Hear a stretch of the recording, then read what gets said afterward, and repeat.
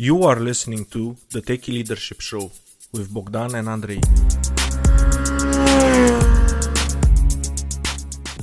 Hello and welcome to another episode of the Techie Leadership Show. Today with us we have Pascal Schreiber. He's the founder and managing director of Regional Hero.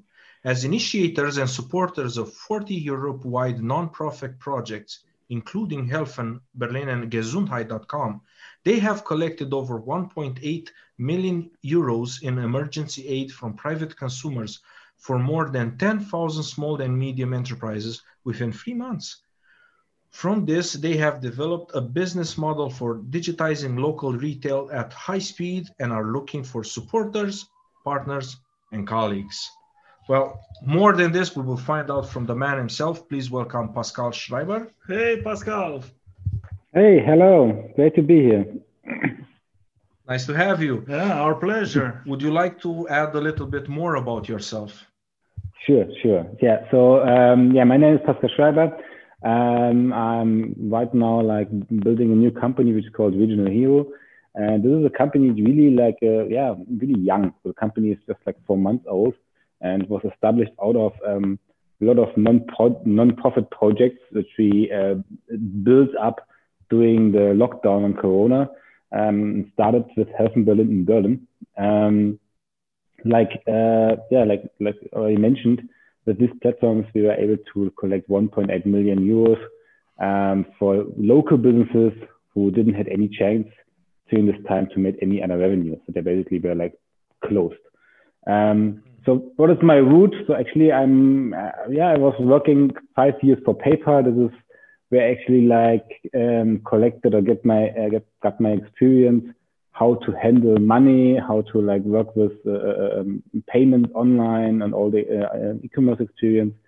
And out of that, this is actually 7 years ago, I started my first business, which was a gift card system, like a software as a service system. And you can kind of say everything started there. And yeah, now I'm kind of using still working with gift cards, but with another approach, with a more broader approach.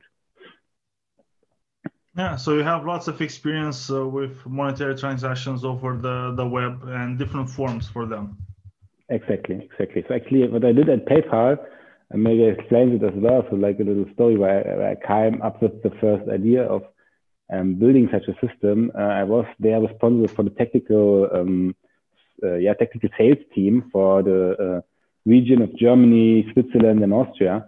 And what I have seen there was, I was dealing with a lot of e-commerce merchants, e-commerce partners, where actually physical goods were bought online and traded and shipped. But when I was trying to buy a gift card from a local or a favorite restaurant, it was not possible. And I said, okay, that's actually the quite of easiest way for sending something online. You just pay it and you get directly in a PDF or something. And this is where everything started. Yeah. Awesome. Okay. And now you used all your knowledge to do some good, especially during this situation, and help a lot of businesses stay afloat or survive at least during these tough times. Yeah. Which is awesome. Yeah, kudos. Exactly.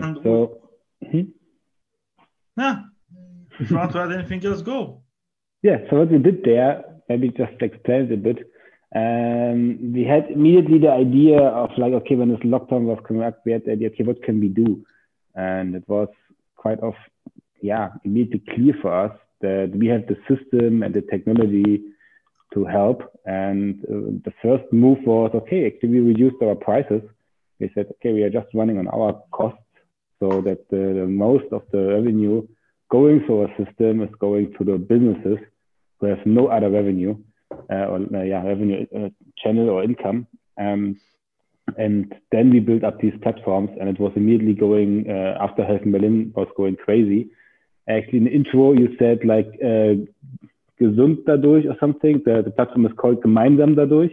This is actually from the Sparkasse, which we also built. It was a German-wide platform. It's the same approach, and we built all this within weeks and with sleepless nights. It was a lot of fun. And now we are bringing this into the new business, the whole motivation, the whole energy and we want to build more things and want to help more and support more local companies.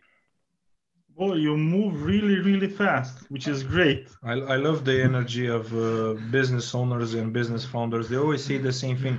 It was hard, low budget, painful, sleepless nights. Oh boy, it was a lot of fun.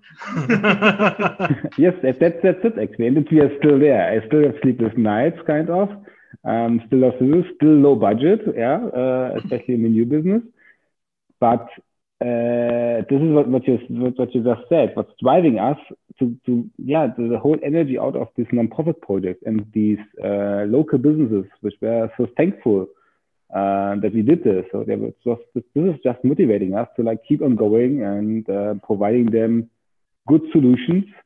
Of course, building also a business out of that, which is growing and it makes money, but also like with the vision to make sure that our beautiful cities with all the unique stores and unique restaurants will stay like that and they will not die out. This is what keeps us busy, what keeps us awake at night, and what is motivating us to do so. Heartwarming motivation. And Pascal, usually we like to ask people what is their bigger leadership success story they've witnessed. But in your case, I'm really curious, like, because Regional Hero, it is a success story and it's still growing. Like, what are like the leadership lessons? Like, what did you do as a leader to ensure that Regional Hero is going to be a success and it's thriving as it is? But actually to make sure that everybody in the team understands this mission and the vision we have, and understands where we are coming from and why we are doing this. I think this is the most important. Because we are really young, we're really in a young phase. People are coming from they're joining us because they wanted to help, they wanted to do things, and this is part of the DNA of this company, and it's important that we keep it and that we keep it in mind of the team. That we are doing that for these businesses, that we're building things, that we're listening to them, that we are close to these businesses and also to the consumer at the end. That we understand, that we are really close, so we understand them, and also that we working together with a lot of partners, because also this is a part of the success of these platforms. We never did this alone, right? We had a lot of people working together with us, especially also in the other regions, and this was part of the success. And this is also what we also want to do at Regional Hero, that we're working together with a lot of partners, because I'm a complete strong believer in it, that this field of local SMBs is so huge. You cannot do it by your own. No company can actually handle this. You need to work together with local partners, regional partners, technology partners, because you also don't want to build everything by your own, because you have a lot of things out there. You just have to use it and work together with established partners, established technologies. And this is kind of part of our core, how we are working to make things fast, because you cannot be fast when you do everything by your own. That's not possible. Yeah, that's true. And how do you project your vision and get buy-in from your team and get them to really feel that, yes, this is something that's worthwhile and we should do it?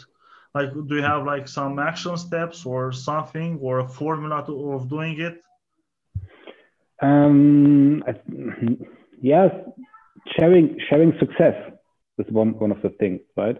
And also sharing customer feedback, not only the good ones, also the negative ones, because you can learn from that.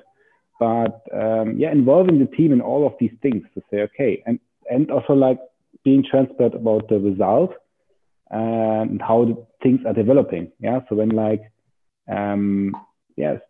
new registrations are coming in, then the salesperson is having success, I'm always driving to say, okay, don't tell it to me only, tell it to the complete team, because we all do this. Yeah, you like the man on the direct communication, but in the back end there was like a developer building a product, but then there was a marketing person making some marketing buzz. So it's a complete team. So the success of the complete team, and this is actually what makes teams stronger at the end. Right? And do you share the success by having like meetings where you discuss like the success, what happened, or do you send emails, or is the team small enough to just do it informally? Like, we got a new client, we help this business, this new feature got launched. We are still kind of small, so that we actually kind of don't need so much meetings. And I really want to avoid, or I'm trying to avoid any meeting possible. So what we are doing is one fixed meeting, and this is a daily. Every morning at 9 o'clock for 50 minutes, we are like syncing each other in a call, and anybody has like actually just 3 questions to answer, which is actually, what have I done the day before, or when it's Monday, what have I done on Friday? What is my plan for today, and where do I need help? These are the 3 questions, and anybody can actually answer those questions in a minute. And when there's like more topics, or there is like more need to talk about a specific thing deeper, then these persons who are involved in this topic, they should meet afterwards and have a call afterwards, one by one, because having like 6-7 people in a meeting where like 2 people are talking to each other is a big waste of time. Not productive at all. Exactly. So this is our only regular meeting, and then we're using Slack. Yeah. So like anybody is like, actually we started with WhatsApp, and then we are using Slack, and I have seen it a couple of times that it's not that easy to move people from a WhatsApp group to Slack. It's really like you have to really continuously saying use Slack, because they really are used to use WhatsApp more. But we are there now that the whole team is actually using Slack. We have these channels, and this is perfect for actually being synced with each other. And it's something that I like to do, like for my teams and the people that I'm working with, and I recommend a lot is it's good to have a stand-up and everything, but when you have a situation when it's you and another person or 2 other people, just be proactive, set up a meeting with them and do it. Don't wait like for the whole team to be there so you can have a discussion that wastes the whole team's time. And it's good to have as much communication as possible with the team members that you need to get a project done, and do it as often as possible. It's something that should be encouraged, and it's not something that has to go like through somebody like the manager or the team lead to set it up for the people inside the team, because it's not like they're children and getting them on a play date and the parents have to get together to analyze it. They're adults and they can do it for themselves. Normally it should be as informal as possible. It's like 2 colleagues sitting at the desk working on separate tasks. If one of them has a difficulty, say, hey, listen, I'm working on this task. I need a fresh perspective. Maybe you can help me. That's basically your daily stand-up right there, but between 2 people. Exactly. So when there is something, and for this is important that people know who to ask, and that people actually like also know, okay, I can ask anybody in the team. Yeah. So there shouldn't be afraid or anything, which is sometimes the problem of like, maybe more junior, really like new team members. What I'm doing there is like always saying them, okay, you just started, you just joined the company. Right now, you don't have a full inbox, you don't have a full to-do list. Meet anybody in the team. Use the time, make meetings with them, get to know them, so you understand, and that you see the team, so you can work with them and you understand what they're doing. Right? Yeah. Yes, that's how it should be. And I'm curious, Pascal. We discussed like the success story, which is amazing and it's ongoing. But what would be like the biggest leadership failure you had the unfortunate experience of witnessing? The biggest leadership failure. So the biggest leadership failure, I would say, like I was actually working for a company, it was like a couple of years ago, where I was like in between my startup fields, I was kind of also working in the 3D printing business. And there I was for a company called Formlabs. I don't know if you know them. It's like a big 3D printing company from the US. And I was responsible for kind of a huge service team, like kind of 40 people. And but I was not feeling comfortable in this situation. But I still tried it out to work there and to motivate the team. And but I was not hearing of my gut feelings, and so I was in the end not the right person for this job, I would say, because I was not the person for this topic. And so I really struggled to motivate the whole team and to like follow the path, also the kind of guidance and rules out of the US team. And my failure was that I felt it, that I actually was, before signing the contract, I was knowing it, but I still decided to do it.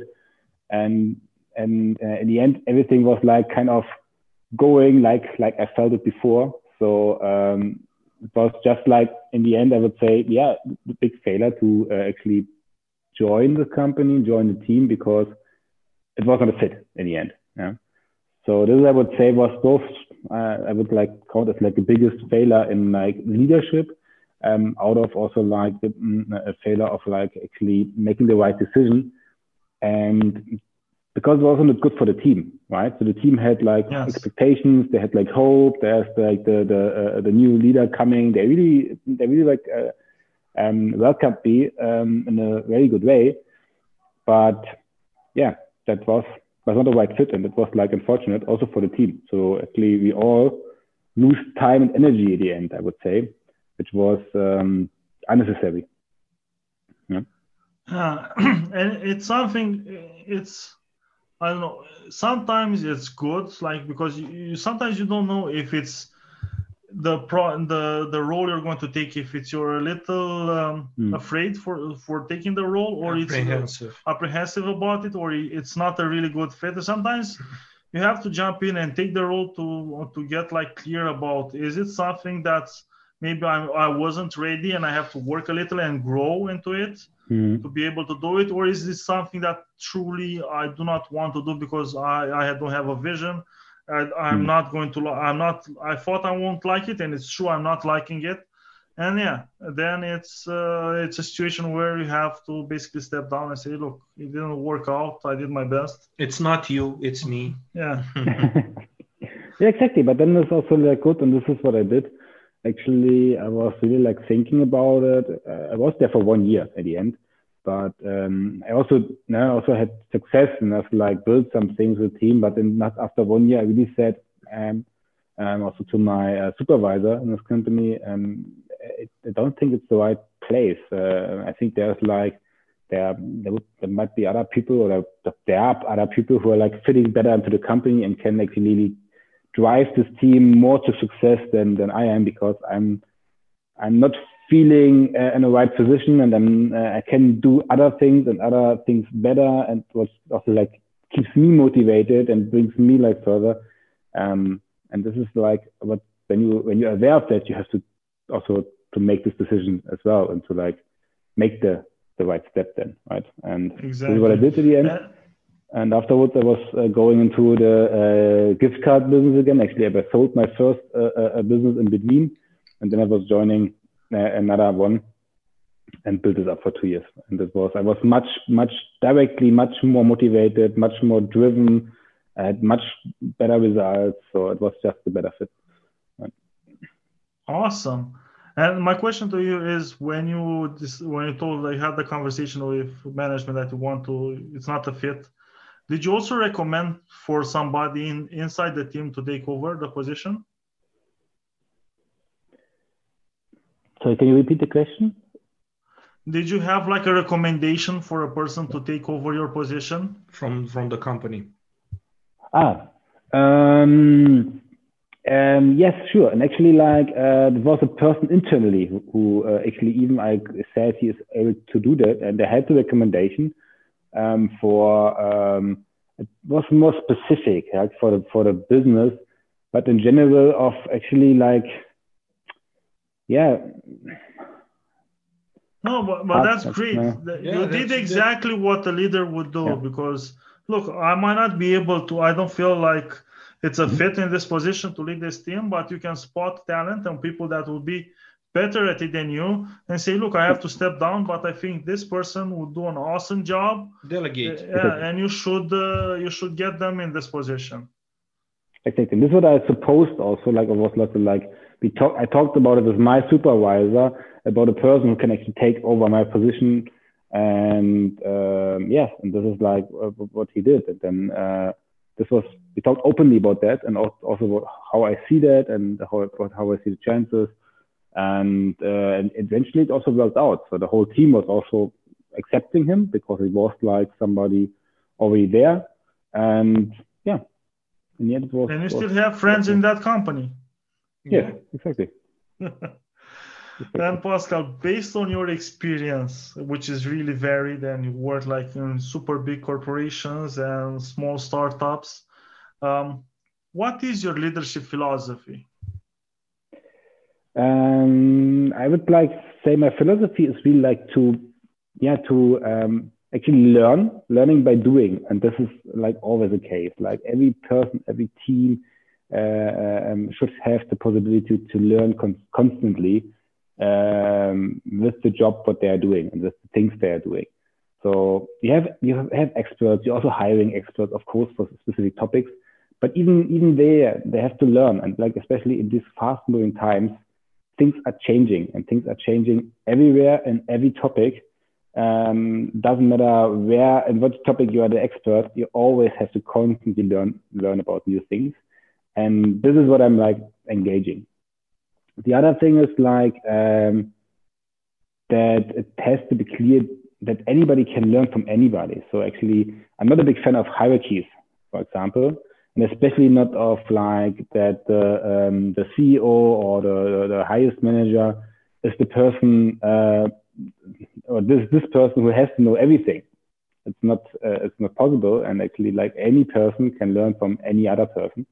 This is also like what I'm absolutely approaching to do so, right? To learn from anybody always.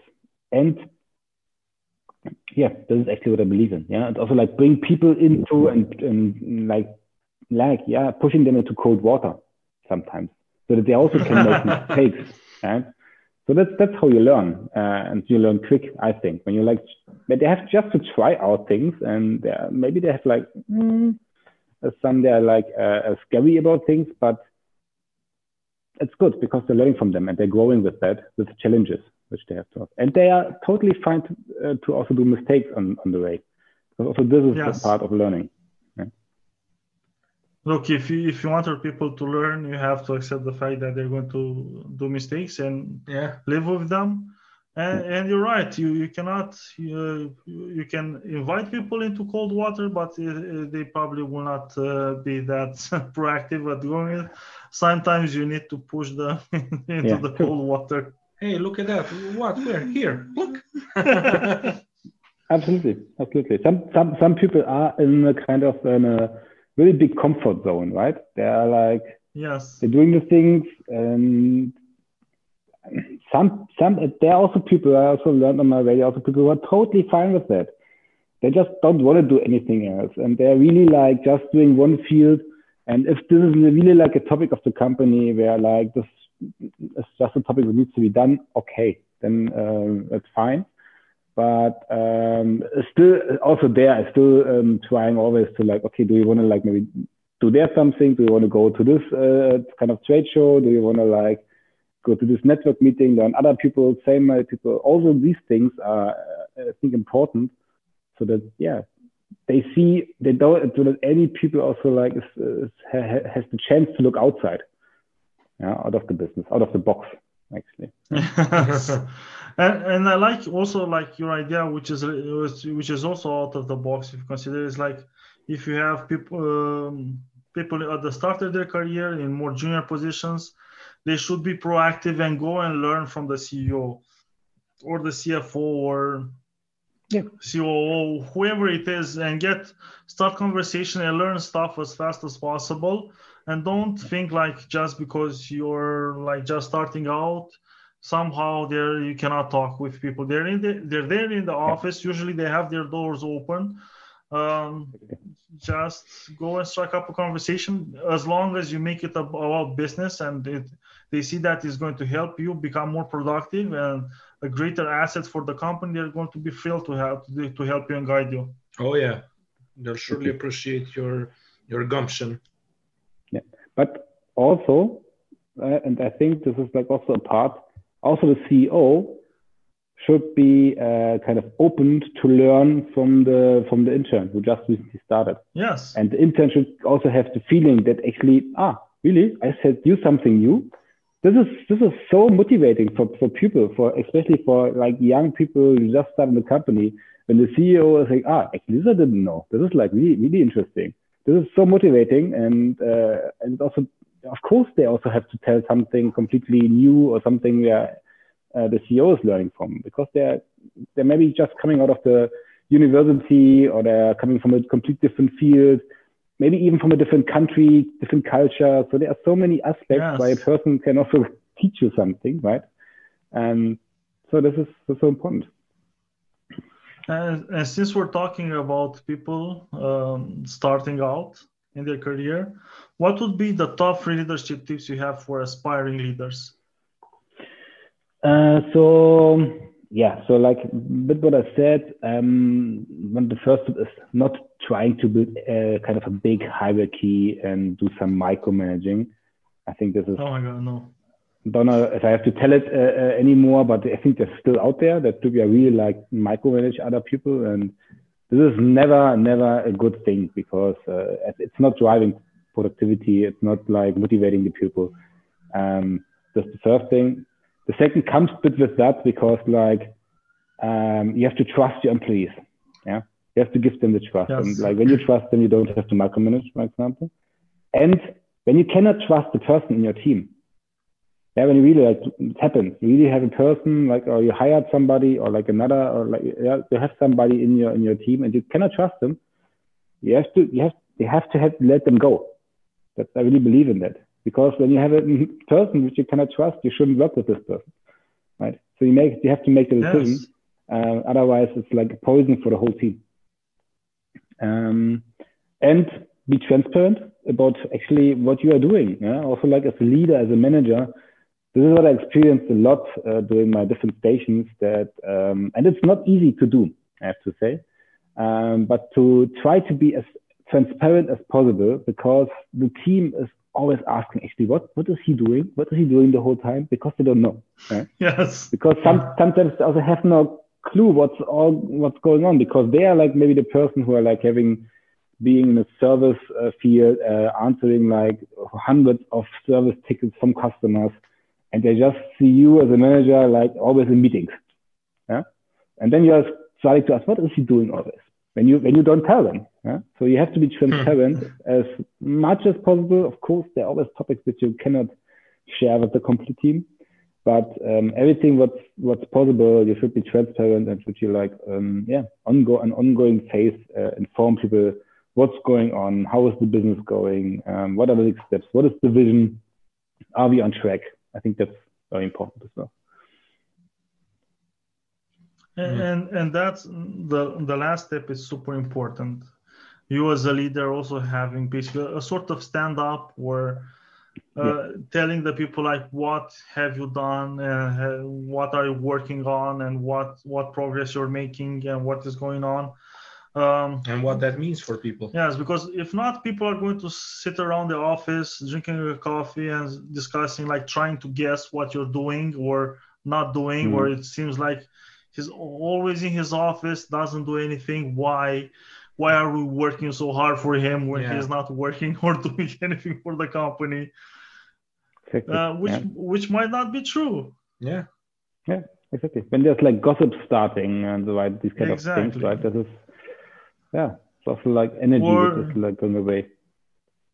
or you might be flying all over the country to sign new contracts and secure new funding for the company, and they think that you're home relaxing with your empty office with your children and enjoying time and going to the pool and going through to nature and having basically a constant vacation while they're working in the office doing your job. Yes.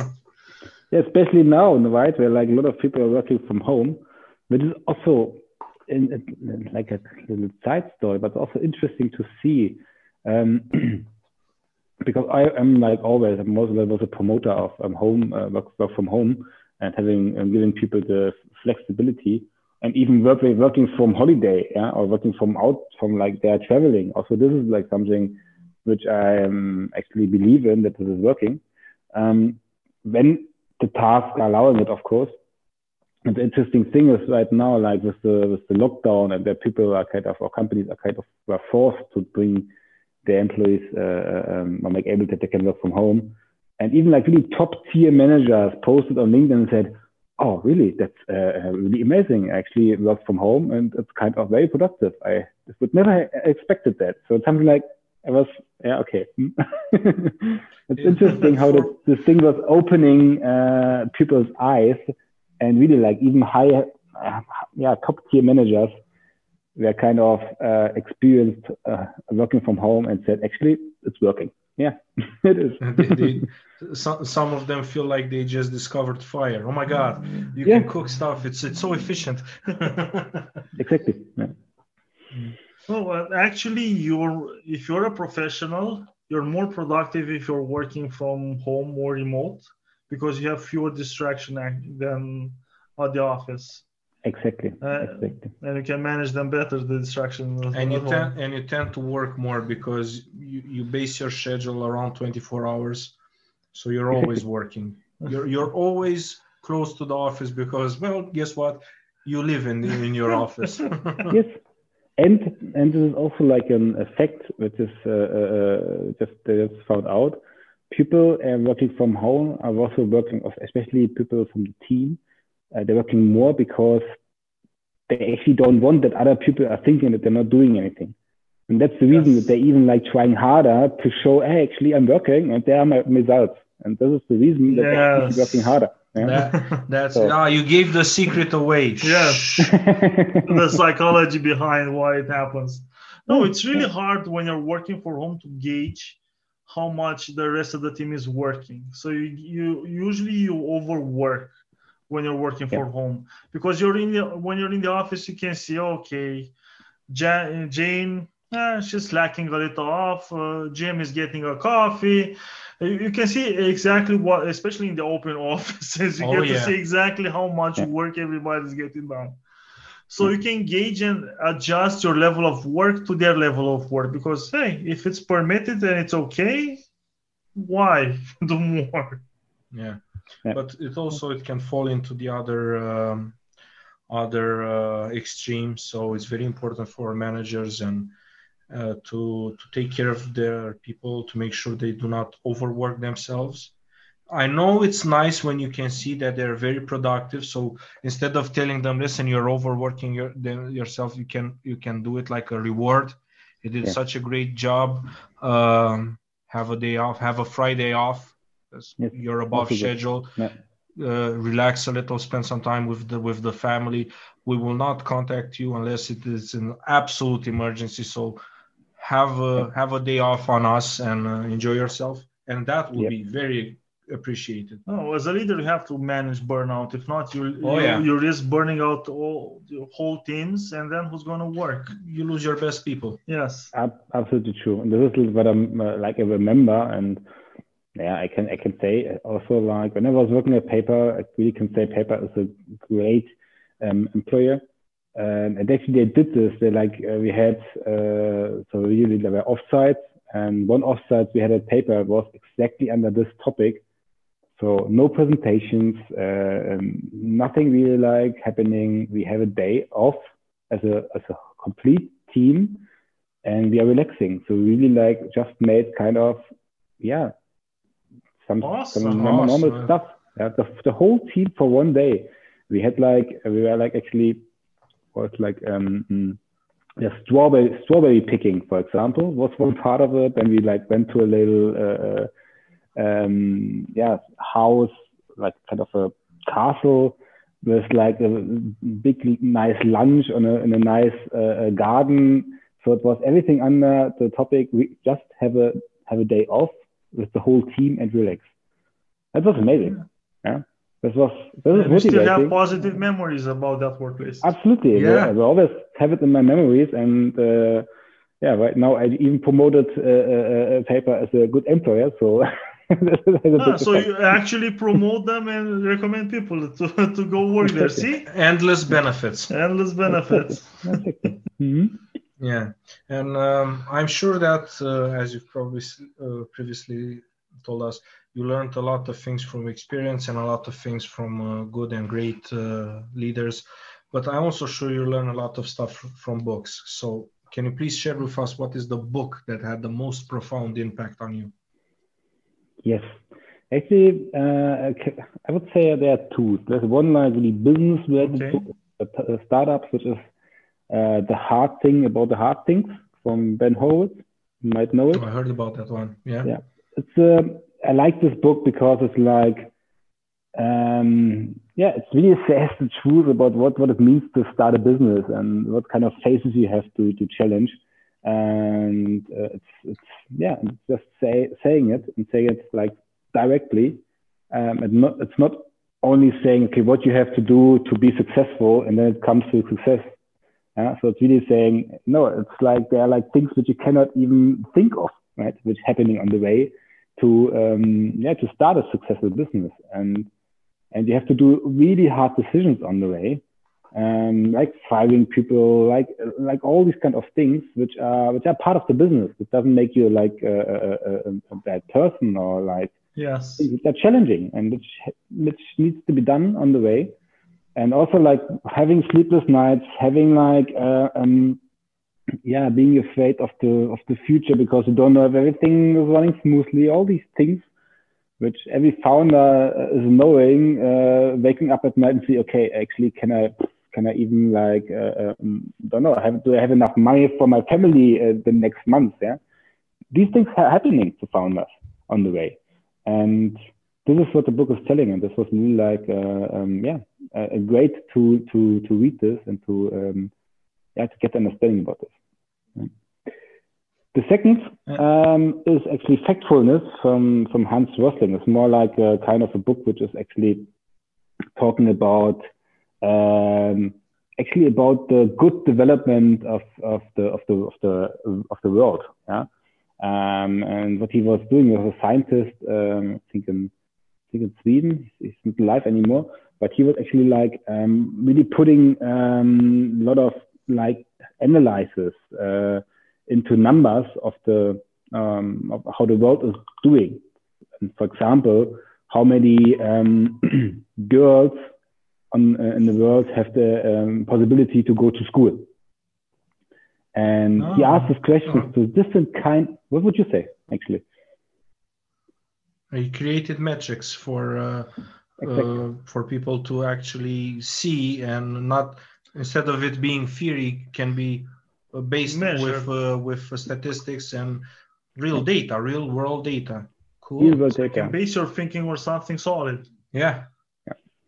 And he asked people, even from the UNICEF, even from the really like from the highest kind of university, from Harvard University students, so really high educated people, and he asked him just these people these questions, and they were like, normally the most people were wrong about the estimations, about the feeling, what is really going on in the world. Like, for example, the question, how many girls are able to actually go to school.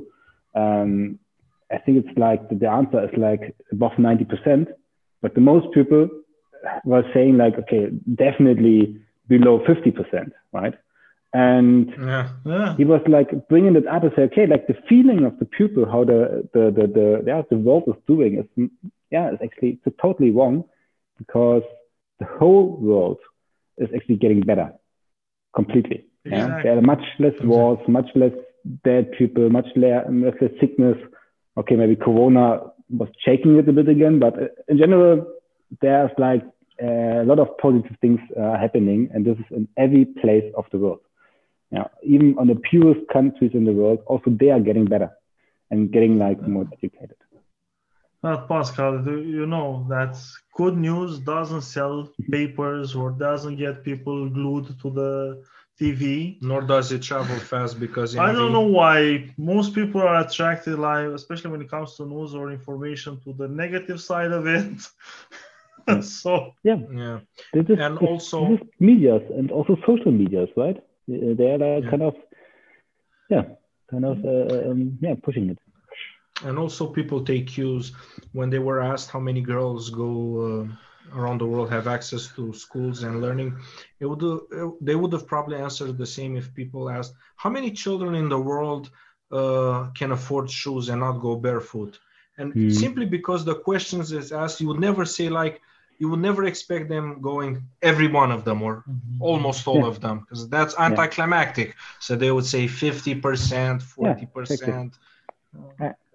Also, the way you ask questions can skew the response a little. But it's true. Most people have a view. It's formed by social media and the media itself. It forms all kinds of biases, and even our friends and our families forms all kinds of biases about how we perceive the world. And that's why if you want to go out and see for yourself how the world is, study a little, do a little research, you might be surprised to find out that actually we're on the right track. And once this situation with COVID-19 slows down or hopefully actually alleviates itself, and I cannot stress this enough, go and travel. This is the best education you can get on a budget, is to travel and meet people and cultures. And speak with people, because you know one thing that I saw a lot of smart people do, people way smarter than me, if they're sick of a problem in their country, they travel to other countries and ask them, hey, do you have this problem? Yes, no, okay. Did you have it? Yes. How did you solve it? And then compare situations. It's amazing. Yeah. Very interesting. Yeah, traveling is really like definitely gives you a lot of things, a lot of insights. And also here again, right? Also like learning from different cultures. It's so powerful. The idea is to go to a different culture to learn something, because if you travel in the same country or go to a country that has mainly the same culture, you're not gonna get as much as traveling to a really different culture than yours. And stay away from the tourist areas. Exactly. Speak with the locals. Tourist areas, everywhere the same, basically, right? You have the same things there and the same people, like kind of what they want to try to sell and so on. You're learning there. That's absolutely true. Go into the real world of any country. They can learn from other people and other mindsets. Exactly. Words to live by. And Pascal, if people want to find out more about you, where should they go? I think the easiest way is LinkedIn. I'm like more actually active on LinkedIn, especially like also with my new companies, also like showing their presenting game on my answers. They can also reach me via email, so it's actually pascal@regionalhero.com. So like, you can reach me there. I'm kind of getting emails there and trying to reply as fast as possible. And this is like, I think these are the best ways to reach me. And I'm happy that when everybody, like I said, we are really want to work with a lot of partners together because we believe in it.